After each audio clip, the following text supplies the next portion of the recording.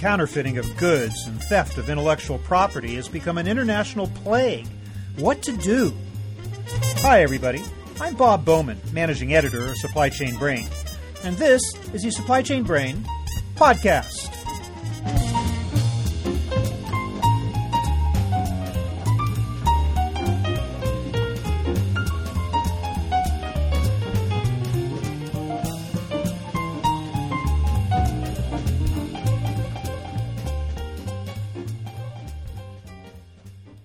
Counterfeiting has been with us since the creation of legitimate goods, and IP theft has been rampant for just as long. There's scarcely a product today that can't be duped and sold for a fraction of its cost. For years, manufacturers looked the other way, convinced there was little they could do to wipe out the scourge. With the growth of international trade, however, the issue has become magnified. Hundreds of billions of dollars are at stake. Lives can be threatened by poor-quality knockoffs of products such as aircraft engine parts and pharmaceuticals.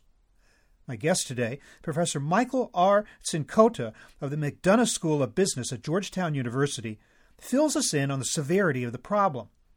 We'll learn what companies must do to put a stop to the practice. And he tells us why he's optimistic that progress can be made in the battle against counterfeits and IP theft. So here is my conversation with Michael R. Cincotta.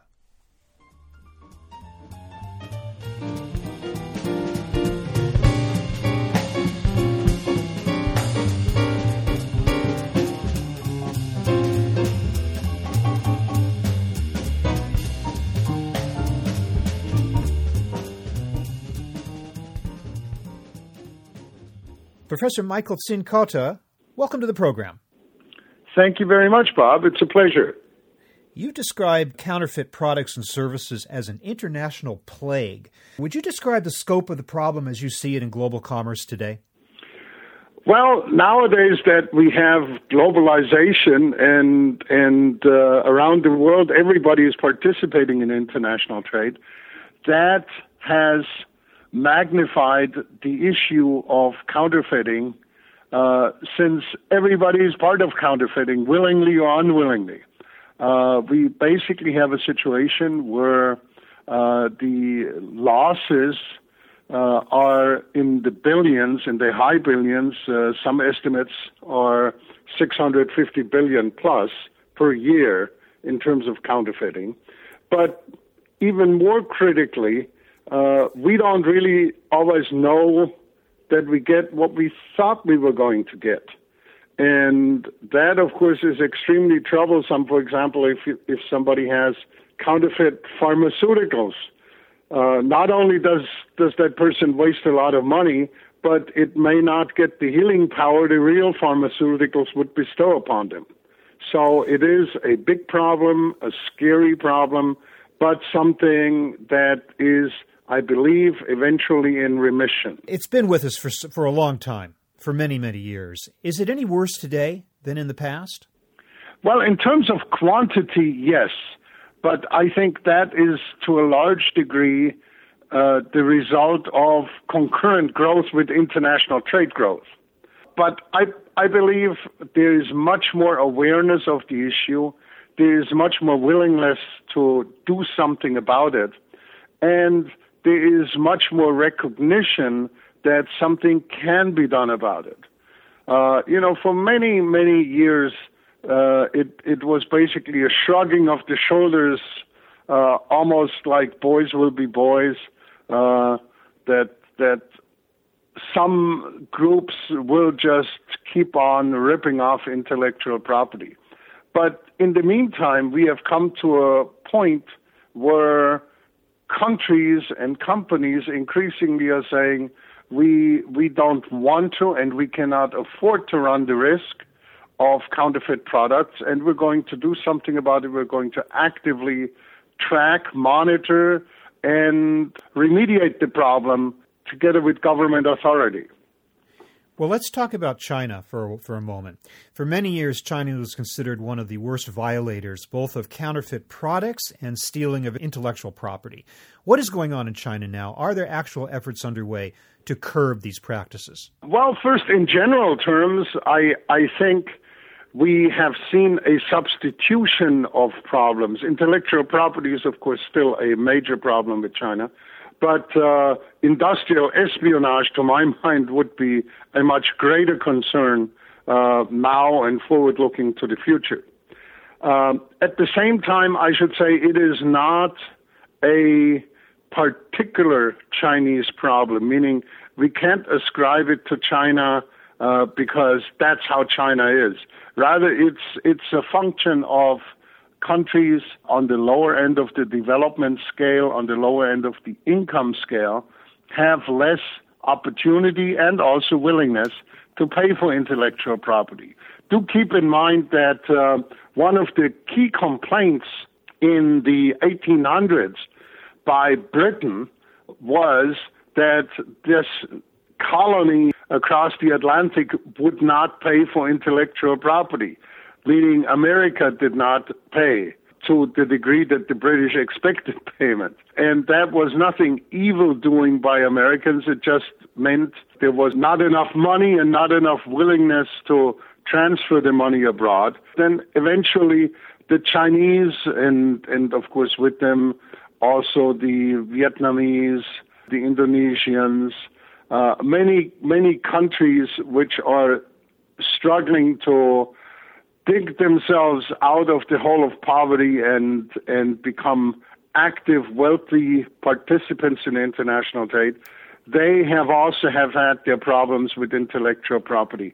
But as these countries are improving in terms of their economic well-being, so is their willingness to be active and acceptable players with counterfeit or fighting counterfeits. And so you would think that about China, would you not? Because as it matures as a growing economy and continues on its path to becoming eventually the world's biggest economy, I would think that it is reconsidering or moving forward in protecting IP and fighting counterfeits, right? Absolutely, yes. China is discovering not just externally but also internally that intellectual property is exactly what it says. It's intellectual and it's property, and it deserves and needs to be protected. Just as one example, if you think about it, recently we've had Alibaba go on the international markets, Alibaba, the trading platform, a key trading platform, I should say, of China. These types of activities were typically seen as totally irrelevant to intellectual property or counterfeit protection.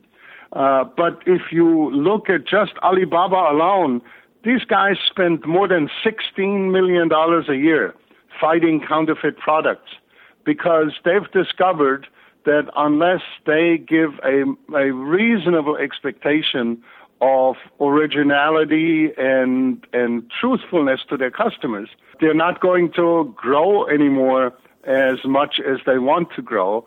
So they've come basically from a U.S. vantage point over to the side of the angels in terms of they will fight for non-counterfeit products.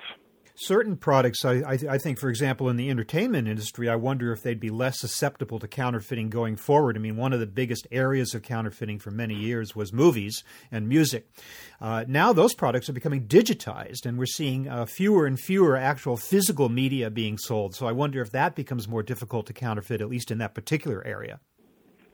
Well, I would actually think that it becomes, with digitization, becomes more easy to produce knockoffs and distribute them around the world.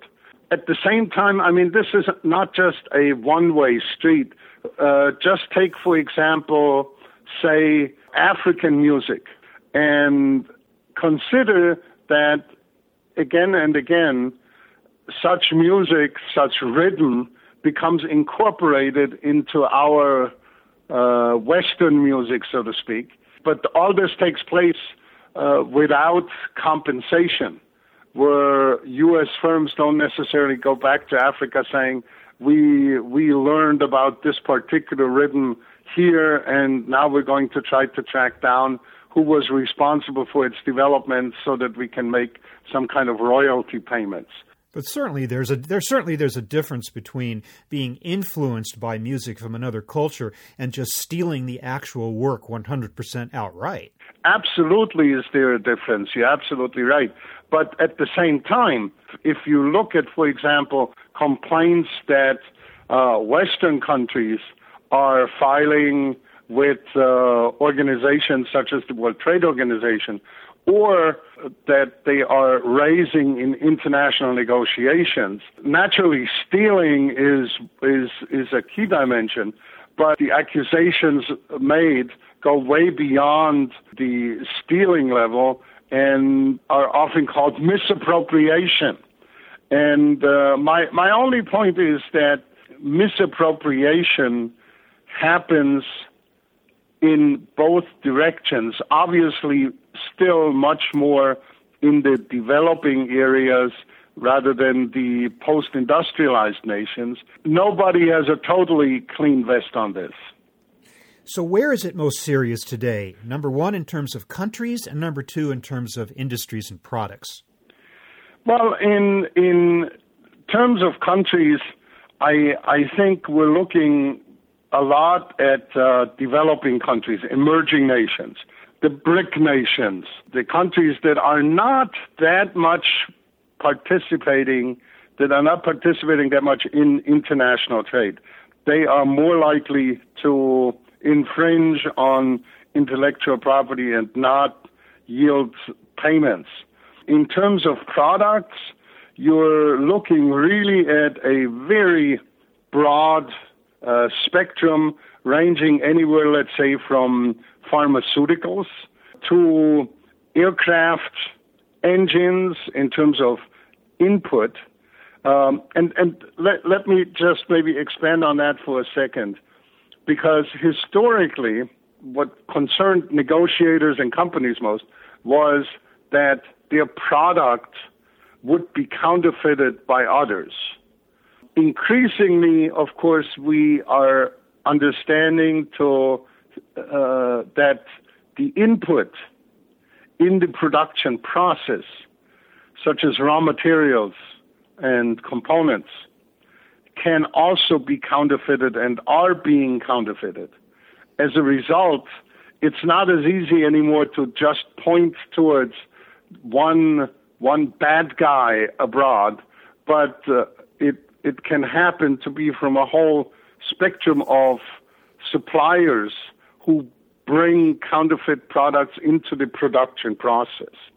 And if you're talking about pharmaceuticals and aircraft engines, that's life-threatening. That's not just like a knockoff purse or a watch or a CD. Absolutely. And that's, as I mentioned, is what makes the entire area of so grave a concern. Because if that bolt or screw or whatever fails in that aircraft engine, really bad things can happen to that plane. And also with pharmaceuticals. And keep in mind that, coming back to your question on products, we're looking at strong brand names. We're looking at products which are hard to control in terms of their origin and their destination. And we are looking at products where there's high value added and, as a result, often a high degree of risk.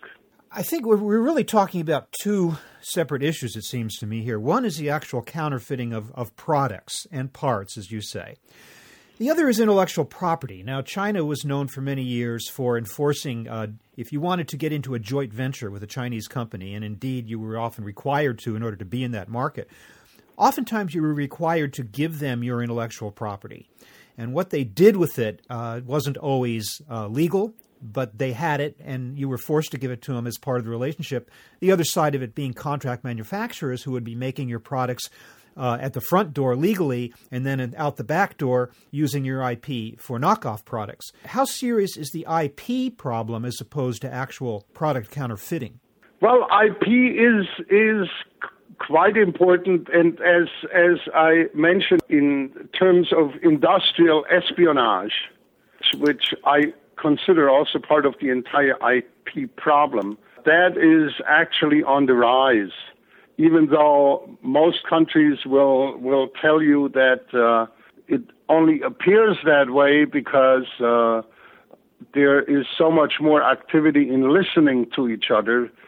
Just think of the NSA problems that the U.S. has faced, but also that other countries suffer under or apply amply. And the excuse very often given is that what they do in terms of listening and ferreting out information is simply a international information issue contributing to national security and peace, rather than a commercial issue. But what one sees and hears from firms is almost the reverse, namely that there is grave concern on part of many countries and companies that knowledge gleaned through, say, unconventional technology is also being used to strengthen the economic security of countries. And that is done by passing information systematically on to one's own firms. And then I guess it also leads to the somewhat related issue of cyber attacks and hacking, which often come from the same sources as those engaging in industrial espionage, right? Absolutely. They use a different approach, but the outcome, namely changing the picture or the power of competition and the allocation of resources, remains similar. All right, well, let's talk about progress toward addressing this problem and some of the solutions that are out there that might address it successfully. What is being done right now to curb counterfeiting and enforce intellectual property rights? Well, many companies have discovered, surprising as it may be that this discovery took so long, that it makes sense to work with their governments in curtailing these practices.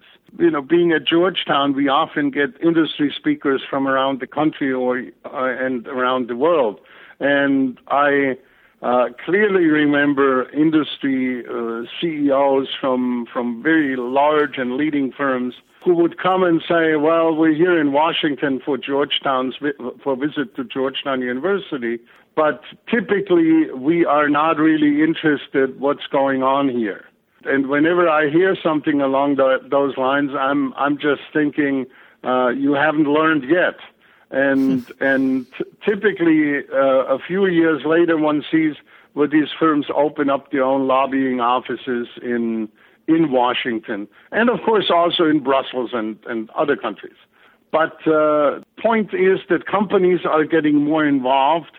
They're understanding better what kind of risk they're running, because if we think about it down the road, if something goes wrong with a product, regardless of whether that's because of counterfeiting or intellectual property violations which have been mispositioned, as customers and as consumers, we don't really care.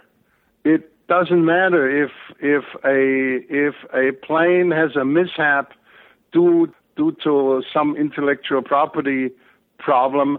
We only see the mishap of the plane. Who is the manufacturer of the plane, or maybe even who is the manufacturer of the engines? So in that sense, companies have a real risk position together with their products as they are exposed to counterfeiting and IP problems. And as companies recognize that, they become more active and they try to change things.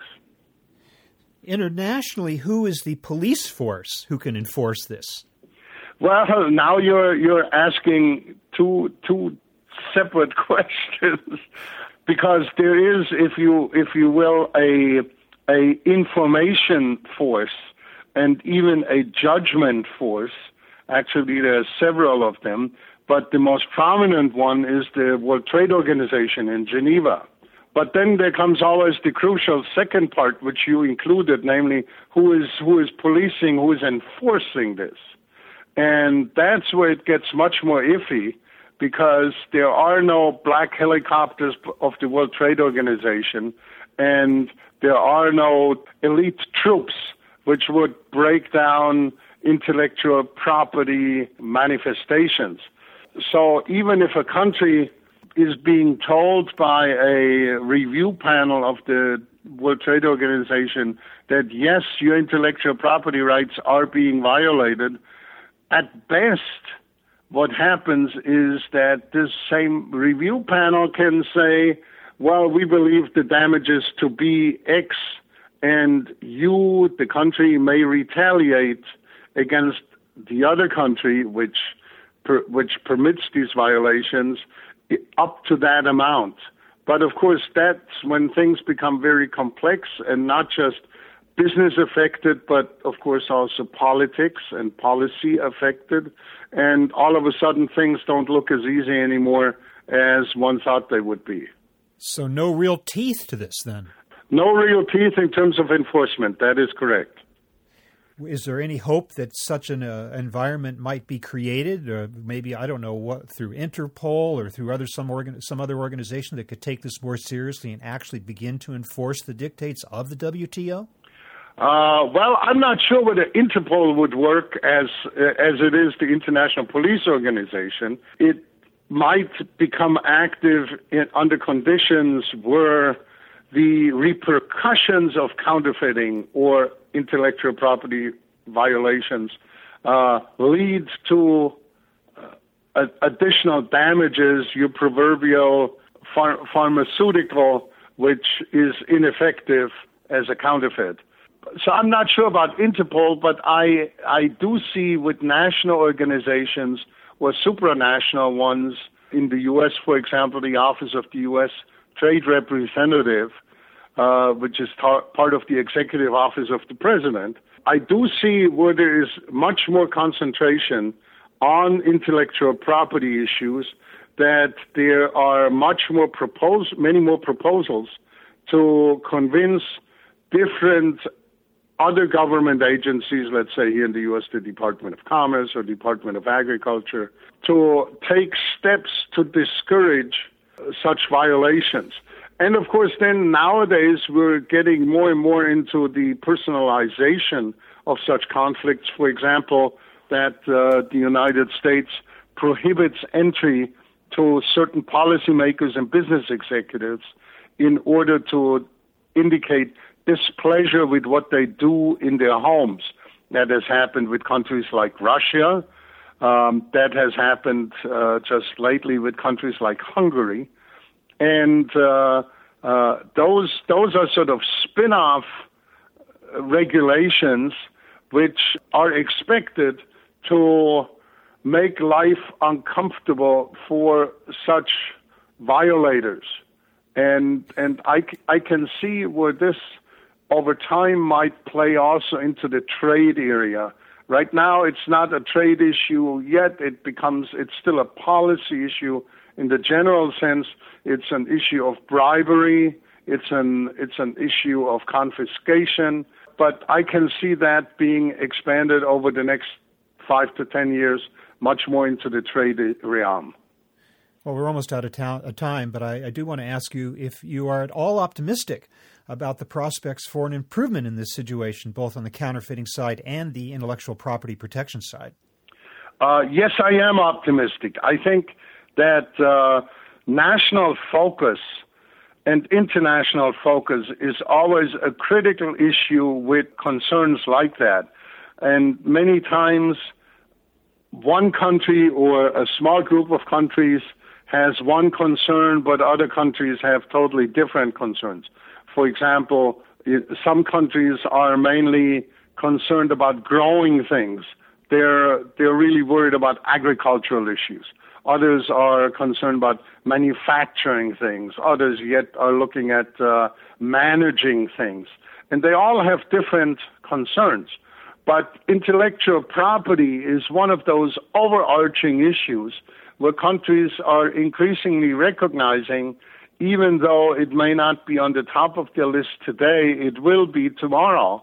So it makes sense to grow concerned and start doing things about such issues.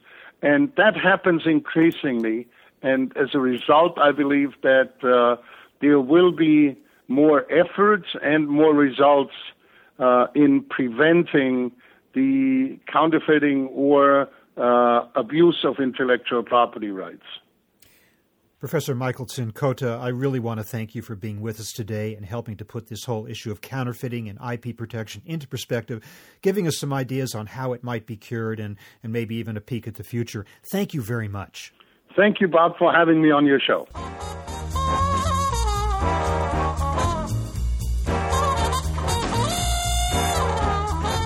That was my conversation with Professor Michael R. Tsin-Kota of Georgetown University, talking about the problem of product counterfeiting and intellectual property theft. We're online at www.supplychainbrain.com, where we post a new episode of this podcast for streaming or downloading every Friday. You can also read my think tank blog, watch thousands of videos, and access all other content, including the digital edition of our magazine. Look for us on Facebook and LinkedIn, and follow us on Twitter, @SCBrain. You can also download or subscribe to the podcast on iTunes. Got any comments or suggestions on this or any episode? Email me at rbowman@supplychainbrain.com. See you next time.